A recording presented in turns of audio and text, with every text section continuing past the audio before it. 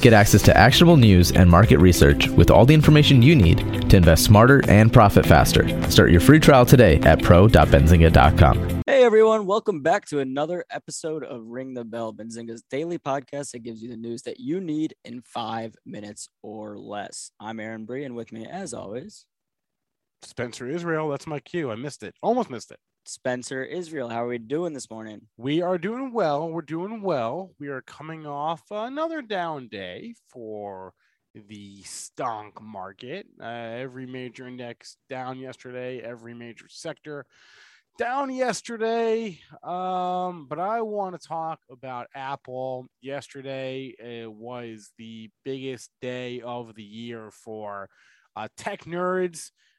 Was the Apple California streaming event. They unveiled the iPhone 13. AB, I don't know if you got a chance to watch the video at all or the stream at all. But essentially my biggest takeaway was more cameras, better cameras, because that wasn't all of it, but that was the gist of it. I don't know if you got the chance to watch it all. Yeah, I didn't watch the video. I looked into the specs at all. I mean, the one thing that did stick out to me was the iPhone 13 Pro Max having a full terabyte of data, which is just insane to be able to fit that much data on a phone. Yeah, absolute man. It's actually what jumped out to me was the relative affordability of these. The iPhone 13 starts at $799, which that's like in line with the iPhone 12, isn't it? I'm pretty sure it is. Yeah, I mean, actually, over time, iPhones have gotten I think the base model of a new iPhone was closer to $1,000 a couple years ago. So, looks not too expensive this year. Yeah, so they unveiled the iPhone 13 and all the extra bells and whistles you can get. They also unveiled the new Apple Watch Series 7, which starts at $399. Bigger screen. Talked about Apple Fitness Plus. We know they've gotten into the fitness game the past couple of years. That's partly what the wearables is for. What the watch is for is to enable more connected fitness. They unveiled a new iPad Mini, which we weren't quite sure what they were going to unveil on the iPad front. So new iPad Mini. iPad starts at $329.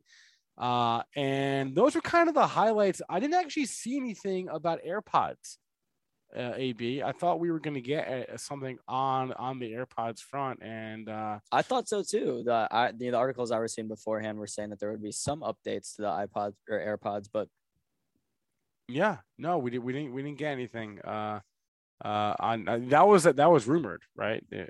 But that's not what we got. So anyway, bottom line is new iPhones. We know this is Apple's bread and butter. It's not their growth segment for investors. The investors are all about growth, and they're focused on the wearables, right? The AirPods, the watch. But we know that this company makes the majority of their revenue from the iPhone. It's the best selling product in the world. And so that's why yesterday was the most important day of the year on the Apple calendar, just from a just shareholder and customer standpoint. Bottom line, what does it all come down to? Apple closed the day down about 1%.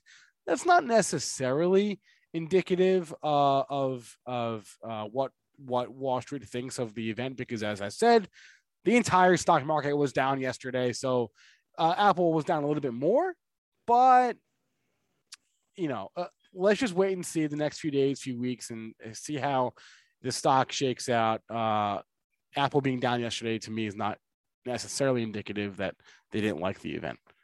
So, yeah, Spencer, we talked about it yesterday, but Apple just prints money, so we'll see. I expect the stock to rebound and bounce back, but I disagree. I think it's indicative at least of the fact that the market said, "Hey, we're not impressed." At least, like, they maybe didn't dislike the event, but they weren't impressed by anything. Yeah, I think routine is the biggest word here, right? Yep. It was a routine update. Nothing that blew you away. Like last year, remember they had the 5G. That was the big thing last year. It was 5G phones. Nothing like blow me away this year. So that was probably the biggest takeaway. It's just a routine event. Other than that, that was kind of the big news. From Wall Street yesterday was was the Apple iPhone event. There was nothing too big that kind of, there was a bunch of little things, but nothing too big that kind of jumped across my radar. I do want to point everyone to our interview with the CEO of Bit Digital, BTBT, on the Power Hour today, also with the CEO of Liquid Media Group. Yesterday on the Power Hour. So check that out. Yesterday's Power Hour, 12 to 1 Eastern Time, youtube.com/Benzinga. AB and I handled that. And yeah, it's going to be I think, I should mention inflation probably. Inflation came in a little bit lighter than the estimates, and the market liked it at first, and then they changed their mind and they say, we don't like that. So interpret that how you will. But we're entering like a quieter period here. We're out of earnings season now. There isn't too much on the economic data front. We're sort of mid-month, so kind of a quiet period for markets, and it's kind of where we're at. Yeah. All right. Well, we'll see how the markets perform today. I'm excited. Maybe get some volatility. Can we buy the dip is the question. I think we're going to see some volatility the rest of this week, Spence. We shall see that. Rest of this week. Volatility. Okay. I'm inclined to agree, but all right, let me put it to you this way. Do you think we will see at least one more all-time high this year? Yes, 100%. Okay. I think so too. All right, guys, tell your friends, ring the bell, and we'll see you tomorrow. Get access to actionable news and market research with all the information you need to invest smarter and profit faster. Start your free trial today at pro.benzinga.com.